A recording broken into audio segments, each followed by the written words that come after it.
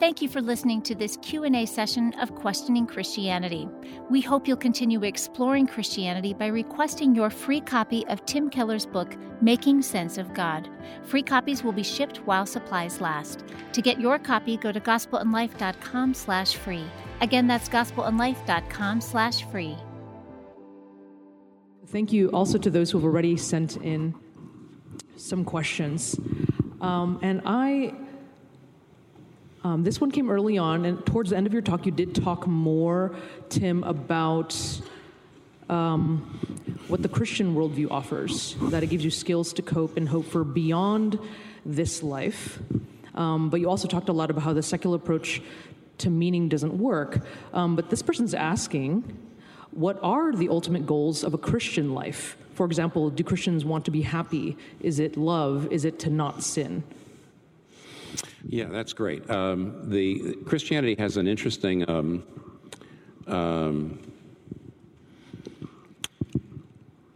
Christianity, and actually, if you're able to get back here the next 2 weeks, you'll hear me talk more about this. Christianity talks about the ordering of our loves. So, for example, I need to love my wife, but I should not be loving my wife more than God. And actually, I alluded to it a little bit tonight. In other words, there's nothing wrong with loving your work. But if you actually love your work more than anything else in life, it becomes your meaning in life, and then it makes you radically vulnerable. So the Christian idea would be, if you aim at pleasing God, you will be happy. In other words, if aim at pleasing God is the number one thing, then happiness is a byproduct of that. If you say, I'll aim at happiness first, you won't get either happiness or please God. C.S. Lewis, forgive me, I just know too many. He's so quotable, it's hard to avoid it. C.S. Lewis says, aim at heaven, you get earth thrown in. Aim at earth, and you get neither. Got that? Aim at heaven, you get earth thrown in. In other words, don't aim to be happy. In fact, Jesus says it too. He says, you lose your life to find your life. And what he means by that is, don't try to be happy. Love God and love your neighbor, and you'll be happy. If you try to be happy directly, you won't actually love God or your neighbor, and you won't be happy either. And you can see how this might work. I've had people come to me and say, I'm really discouraged and I'm really downcast, and I see my Christian friends that have got a lot of happiness, and I really want to, I'd like to get that, so could I, which is okay to start. There's nothing wrong with saying, and maybe somebody in this room is in that situation. But you see, the danger is, if you use God as a means to an end of being happy, you just aren't, you're maybe saying, well, my career's not going very well, I want to find happiness. And what you really mean is, I want God to let my life go better. You can't use God to be happy, because in the end, what you're really doing is you're making God into an instrument. If you say, what's most important, my meaning in life is to please God, to know Him, to please Him, to come to resemble Him, to delight in Him, to enjoy Him, it's to be God-centered. And if you are, then the other things come. And that's probably that's the fastest way to do it. But if you keep coming back, you'll actually hear what I just said in a couple other ways. And the best way for some of these ideas to sink in is to hear them along different perspectives. But I think that's the fastest way to answer that question. Thank you. There are many questions coming in about suffering. You ended highlighting that you don't know why God allows for suffering in the world, but someone asks, can there be a just God when He lets innocent people suffer? Well, see, here's the thing. Jesus was an innocent person. In fact, He was completely innocent. In fact, the only completely innocent person. But He suffered. Now, if you counter and say, well, we know why He suffered. That's right. You do know why. You see, inside the Bible, in fact, in some ways, the entire Bible is dedicated to showing why an innocent man, Jesus Christ, had to suffer and what His suffering accomplished. You could say the entire Bible is basically dedicated to that. So it's this massively complicated, long book and story, but that's its main point. If God is just, and the Bible says He is, that must mean that there's a book for every single bit of suffering. Got it? In other words, he said, we don't have that book. We don't have your book. We don't have it. We've only got Jesus's. So if Jesus Christ, who was completely innocent, and he suffered, there was a plan there, there's no reason not to believe there's not a plan for everybody and everything. Listen, let me do a little philosophical move on you. I hope you don't feel it's just being unfair, but if you say there can't be any good reason for God, a just God, to allow innocent people to suffer, there can't be. I just gave you one example of an innocent person who suffered, and there was a good reason. And you say, well, there can't be any others. Well, see, just because you can't think, or I can't think, just because we can't think of a good reason why God would allow an innocent person to suffer, doesn't mean there can't be one. If you say, because I can't think of it, therefore it can't exist, that doesn't make sense. Because if there is a God big enough for you to be mad at for allowing evil and suffering, then you've got a God big enough to have a reason for it that you can't know, or you don't know.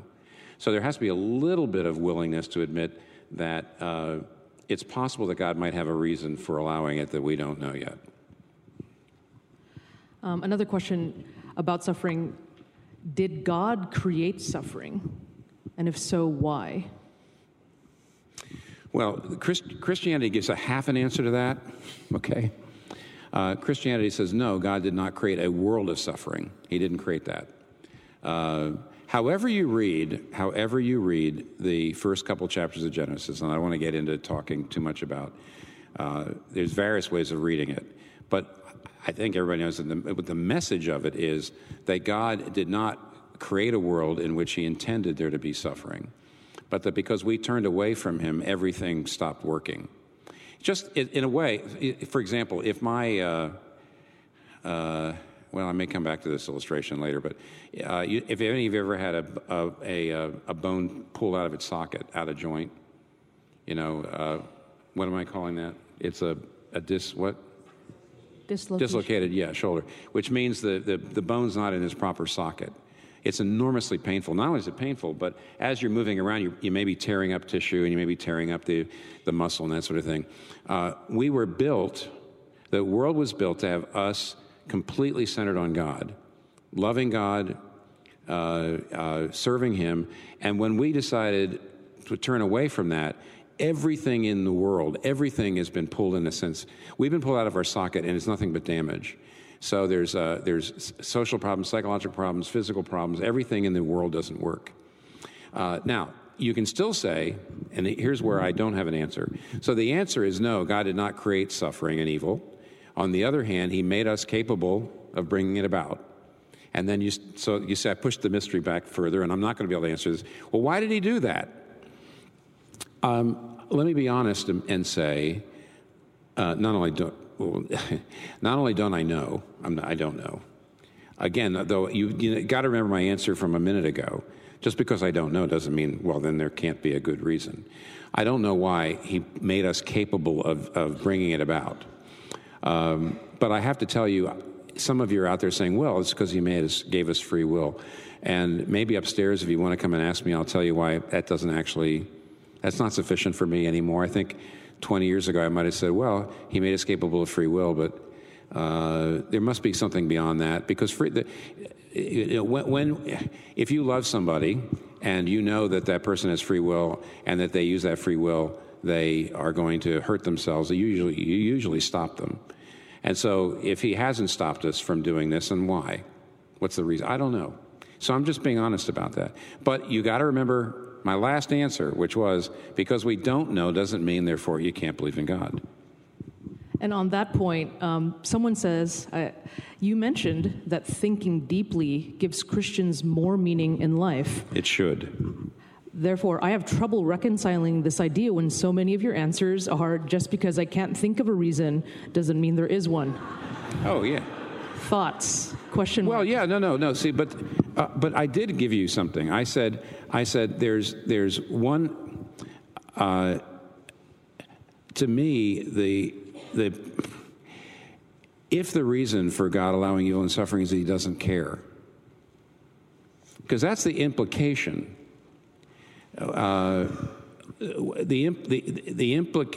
People are implying when they say, why would a just God allow all this evil and suffering?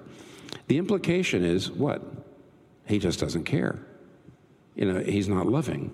And I'm telling you, Christianity is the one religion that doesn't just show you a God up there who's looking down and maybe being indifferent, but a God who, whatever his reasons are for allowing evil and suffering, they must be good. Why? Because he loves us. Why? How do I know that? Because he got involved in suffering himself. He came and experienced infinite suffering. What am I doing right now? I'm thinking. See, I'm thinking out the implications of the cross. I'm thinking out the implications of Jesus dying. And what I'm doing, that does not get me all the way to knowing why God allows it, but it gives me confidence that I can trust God, that has good reasons. See that? So I wouldn't say I'm not saying don't think. I am thinking. I want you to think too. A couple questions like this one. No matter how much meaning Christianity may in practice give you, isn't it founded in a belief system which is just as temporary as the material world, and so just as much as an illusion as the secular approach to meaning? Well, no, because, there are reasons. I've said before, there's a lot of different ways to compare systems, and one of the problems I have with this whole series is it's very natural. It happened last week too. It's very natural for you to want to run forward to all the other questions. So, is there, for example, are there arguments? Are there good logical arguments for the existence of God, or do we just say, which I've already granted, you can't ultimately prove there's a God? So you say, okay, so you can't prove there's a God. You can't prove there isn't a God. Therefore, and the implication of this question is, it's all sand. In other words, all of our houses are built on sand. You believe your way, and I believe my way, and so it's all an illusion, which I don't think I didn't say that. I just said everything's based on faith. But here's my question: I would never grant that some of the belief systems aren't more rational than others. Tonight, what I was trying to say is, if a belief system actually doesn't fit your experience, it's not livable, then isn't that actually a mark against it? I'm just trying to say, yeah, I think it is. But I was not trying to make a case for the truth of Christianity rationally and logically tonight. I'm not there yet. I would be very happy to say, I think the arguments for the existence of God, some of them have a lot of weight. So that I even think it might be more reasonable to believe in God than not to. I believe that there's evidence for the resurrection. I believe that there's evidence for the historical reliability of the Gospels and what they tell us about Jesus. I can get you there, but not tonight. That's all. So I would never say that because we can't finally prove that any one of these systems of belief are the ultimate, or as you can't empirically prove any one of them in a demonstrable slam dunk way. That doesn't mean I believe that they're all equally rational or irrational. I think some are more rational than others, and I think some are more livable than others, and I'm trying to accumulate my evidence over a period of a number of weeks. You said that the secular approach to meaning in life doesn't work for anyone. At the suffering level. At the suffering level. Someone asked, though, why can't I adopt coping mechanisms without converting to Christianity? Oh, by the way, well, you can. I said this very briefly because I realized as I was speaking that I hadn't read it recently, but I made an allusion. Richard Schroeder, this cultural anthropologist, I don't know if any of you know Jonathan Haidt, who's a pretty well-known author right now. He took his doctorate at the University of Chicago under Schroeder. Schroeder says that his studies of how secular people handle suffering is they do borrow from other belief systems. In other words, when suffering happens, they have a tendency to borrow from other belief systems. He would say, though, that that's a mark of the weakness. If you've got a belief system that in the end, as you try to live it out, you actually have to borrow ideas from other systems that actually don't fit in yours. They actually don't fit. That is, they're inconsistent with your understanding of the world. then don't you have to start to say, maybe I need to alter my belief system? So Schwetter does say that most of the coping mechanisms are things like that. Viktor Frankl, for example, in his great book, Man's Search for Meaning, Viktor Frankl was a Jewish psychiatrist that survived Auschwitz. And he wrote a book afterwards that talked about why certain people were able to survive the death camps and why some people weren't. He said it wasn't just that people got gassed. A lot of people just died before they were ever put into the ovens or into the before they were actually executed. They died. Sometimes they just lost hope. They just curled up and just died. Sometimes they became evil, and they started trying to collaborate with the Nazis. So afterwards, he tried to add it up, and he decided, hey, go look for this, Man's Search for Meaning, that the people who had meaning in life that was somewhat inside this world, so if their meaning in life was their career or their social status or their beauty, for example, the death camp took that all away. And they were the ones that kind of just shriveled up. The people, he said, who survived usually are people who got more religious. They did.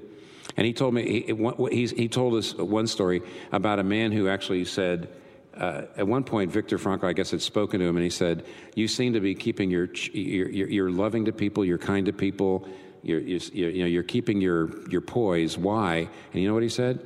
He says, my wife is dead, and I believe she's looking down at me from heaven, and I want her to be proud of me.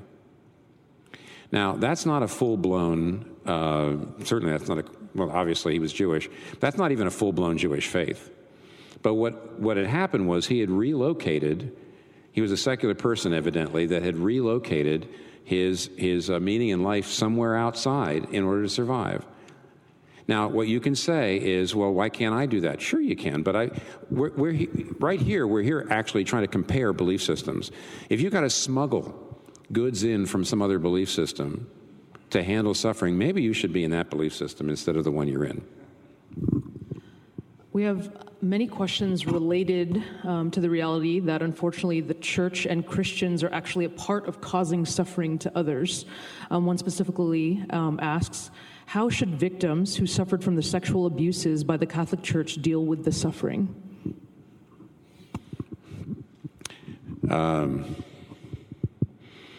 Well, by the way, we ought to dedicate, and we will, I think, in the future, dedicate a fair amount of time.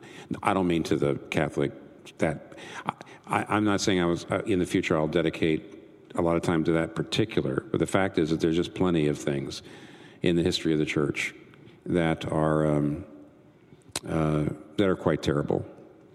I guess this question is, but I certainly will address it right now. Let me just think. There's too much to say, so I got to be brief, right? Well, there's the macro and the micro question. The macro question is that when you see the church inflicting suffering and injustice on people, how do you respond to that? And all I can tell you is there should be no excuses for the church. There shouldn't be any defensiveness. There ought to be truth-telling. There ought to be as much restitution as possible. There shouldn't be any little two-step or any way of minimizing it all. All I want to tell you, though, when it's all done is keep this in mind. When you criticize the church, virtually always you're using Christian standards to criticize the church, aren't you? In other words, you're saying, and this is perfectly right, perfectly warranted, perfectly fair, to say the church is not living up to its own Christian standards. It's betrayed its own standards. That's right. But notice what you're doing when you judge the church and condemn the church on the basis of their own standards. In another weird way, you're actually affirming Christianity. In other words, you're rightly denouncing the church, but that certainly doesn't disprove Christianity because you're using the Christian standard. You know, the love your neighbor and as yourself and all that stuff. You're using the Christian standard, which actually doesn't invalidate Christianity. So that's one thing to say. Secondly, when it comes to, if you're really talking about the sex scandals, I guess I already mentioned, Christianity actually has plenty of things in it that tell you what you're supposed to do. You are supposed to tell the truth. You are supposed to seek justice. There does need to be complete repentance. There shouldn't be any excuses at all. So the apparatus for that, again, is actually in the Christian faith, even though it may seem obscurity. And the church's injustices may obscure and say, I don't want anything to do with Christianity because of that. But I'm just trying to say Christianity's actually got the solution inside it for what's wrong with the church. So let's tell the truth about the church. Let's not in any way make excuses at all, but let's realize that it's in the very gospel itself that you actually have you might say, the tools to not only bring justice, but also bring healing. I think a lot of ways that... Oh. I'm sorry. I said I'm sorry, that's too short. Whoever you are, it's too short. I apologize. But we pretty much have to keep going on, so... Yeah. I think a lot of ways that people have experienced suffering from the church is sometimes the church is responsible for creating barriers, even from believer to non-believer, secular, non-secular, so that it feels exclusive. I'm paraphrasing someone's question, so forgive me that I'm having to cut part of it out to get straight to some of the questions. But is there a more loving, accepting way to derive meaning that doesn't exclude our fellow humans? Good. By the way, all these questions are, here's the good thing. Please keep them coming back if you can, or watching or coming, because and this might sound like a broken record, you're asking questions about things that we will actually spend more time on in the future. But I would say that there's no way not to be, to some degree, exclusive. Everybody believes that there's a right way that there's good and there's evil, that there's a right way to think and there's a wrong way to think, and that the way you would like people to think would be better than the way that a lot of people are thinking, right? Isn't that exclusive? In other words, I've had people say to me, Christians say that if you're not if you don't have my view of spiritual reality, you're wrong, and Christians are always trying to evangelize, and they're trying to convert me to their way of thinking. And that's too exclusive. And I say, okay, well, what's your view? Well, I believe, you'll say, that who knows? You could say all good people go to heaven, or all religions are good, or no religions are good. But then I'll say, so you really do think, right, that your way of looking at God and spiritual reality is better than the Christian way? So, in other words, you're saying your way was more open-minded and the Christian way is more exclusive. Is that what you're saying? Right. Well, so in other words, you're saying you're right and they're wrong, and it would be better if they believed what you believed. Yeah. Well, isn't that... but aren't you doing to the Christian then what you just told the Christian they can't do? See, in the end, everybody thinks... I think the answer is yeah.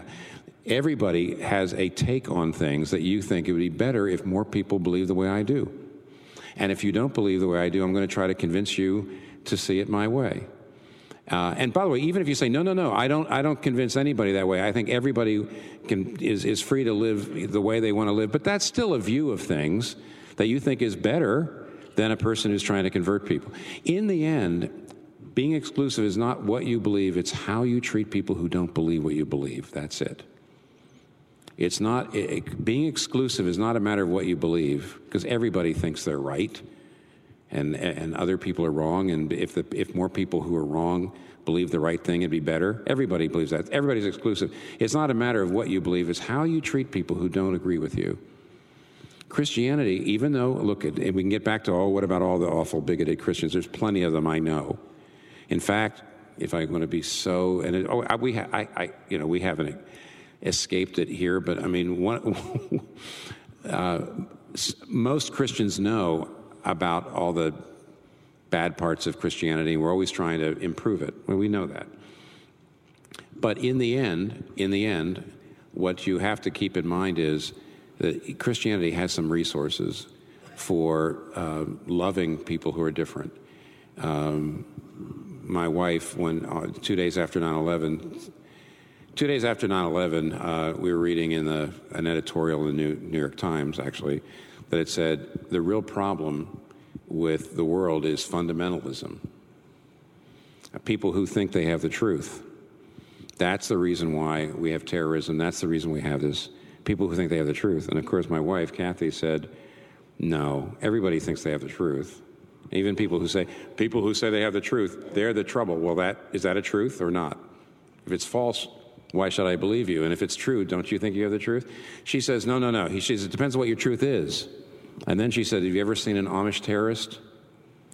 And what she meant by that is, if you believe, if you're fundamental, if your main truth is a man dying on the cross for his enemies, saying, Father, forgive them, they don't know what they're doing. If that's the very heart of your faith, that's got to make you more open to people who differ from you. So there's resources in Christianity to make you less exclusive in your attitude. So being exclusive is not a matter of what you believe, it's how you treat the people who disagree with you. A question, if that's true, if what matters is how you treat the people who disagree with you, this person is asking actually about Christians that they potentially experience or view. It says, if Christians are supposedly better at loving people who are different, then how come evangelicals have fueled that polarization in our country right now? Now, let me do a little analysis of that question. What was that? Give me the first clause. If Christians are supposedly better at loving people who are different... I did not say that. See, wait a minute. So, I hope you're taking this I'm trying to make a joke about this. I mean, that's a premise that actually I won't grant. I did not say that Christians are better. I said Christians have got unparalleled resources. They have unequaled resources and if they're not drawing on them, that doesn't mean the resources aren't there. That doesn't mean you can't draw on them. It doesn't mean they don't exist. But I did not say Christians were better than other people, or what did I say there? If Christians are supposedly better... Yeah, I mean, I realize, look, I don't mean to be beaten up on you. That question's fair. But even the word supposedly, I think I'd argue with and say, I just know that, by the way, there are plenty of places in history and in the world today where you will find Christians that are unbelievably good at loving people they disagree with and not being superior to them. But Christianity is like this big lake, and there's lots of warm spots, but there's lots of cold spots. And you can get into the lake at one place, and there's a tendency to think, oh, gosh, the whole lake's like this, and it's not. I do know plenty of people who become Christians after not believing at all, and they get into a very warm spot in the lake where it's really wonderful. And then their job changes, they go somewhere else, and they find it very difficult. They say, I thought all Christians were the way the ones that I originally met were, and that they're not. So, on the other hand, if any of you have actually grown up in the cold spot and feel like the whole lake's like that, it's not necessarily true either. All right. Tim, you highlighted that Christians have a suffering Savior, an angry Savior. This person is asking a couple questions like this. How does it matter to my suffering that Jesus suffered as you say? How does that work? Well, admittedly, that's a great question because tonight I confined myself to talking about the fact that at an intellectual level, it shows me, unlike Buddhism, Hinduism, Islam, Judaism, it shows me a God who has been willing to come and suffer. In the book of Hebrews, just two things. In the book of Hebrews, which is a New Testament book, it says, because he's been tempted and tried in every way like we have, when you are suffering, in prayer, go to him because he has experienced everything you have. See, there's no other God, you might say, that you can pray to that has actually experienced something worse than you have, a lot worse than you have in suffering. So that's in the book of Hebrews. Or there's another in the Old Testament, the Hebrew Scriptures. There's a famous chapter in Daniel chapter 3, where Shadrach, Meshach, and Abednego are three faithful Jewish men who will not bow down to the idol, and so King Nebuchadnezzar throws them into the furnace to kill them. But there's a miracle, and they don't die. And Nebuchadnezzar looks in and he says, "I thought we only threw three men in the furnace, but I see four men walking around, and one of them looks like the Son of God." And then they come out the other end, and of course they've been miraculously saved. But it's really a foretaste of what we have in the New Testament, which is we actually have a God who has walked with us in our furnace. Now, I only talked about that at the, I know what your question is. I talked about that at sort of the intellectual level. It's just a way for you to say, whatever the reasons are that God allows evil and suffering, it can't be that he's indifferent or he doesn't love us, because he's that willing to get involved with us. But at the personal level, if you actually did believe, see, if you say Jesus died for human beings on the cross, that's one thing. When you get to the place where you can say he died for me, he suffered for me, if you're able to appropriate that at a very visceral level, it really, really is a powerful resource for handling suffering. Basically, what you say is, if you, Lord Jesus, suffered infinitely more for me, and you stayed patient and you stayed strong during that whole time, and if you did that for me, then I can do this for you. I can go through what little. You see, the point is, there's so much more to say.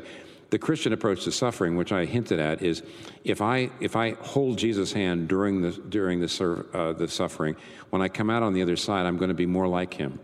I'm going to find myself being happier, being more resilient, being humbler, being knowing myself more, being more sympathetic to other people.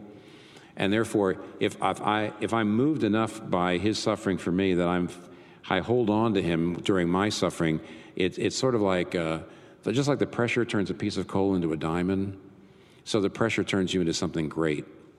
So if you believe it, it has an enormous impact. But even tonight, I just tried to show you at the intellectual level, it has something of an impact on even understanding how God could allow evil and suffering. Thanks for listening to the Questioning Christianity podcast. And remember, you can find more content to help you explore the claims of Christianity by visiting gospelandlife.com/explore. That's gospelandlife.com/explore.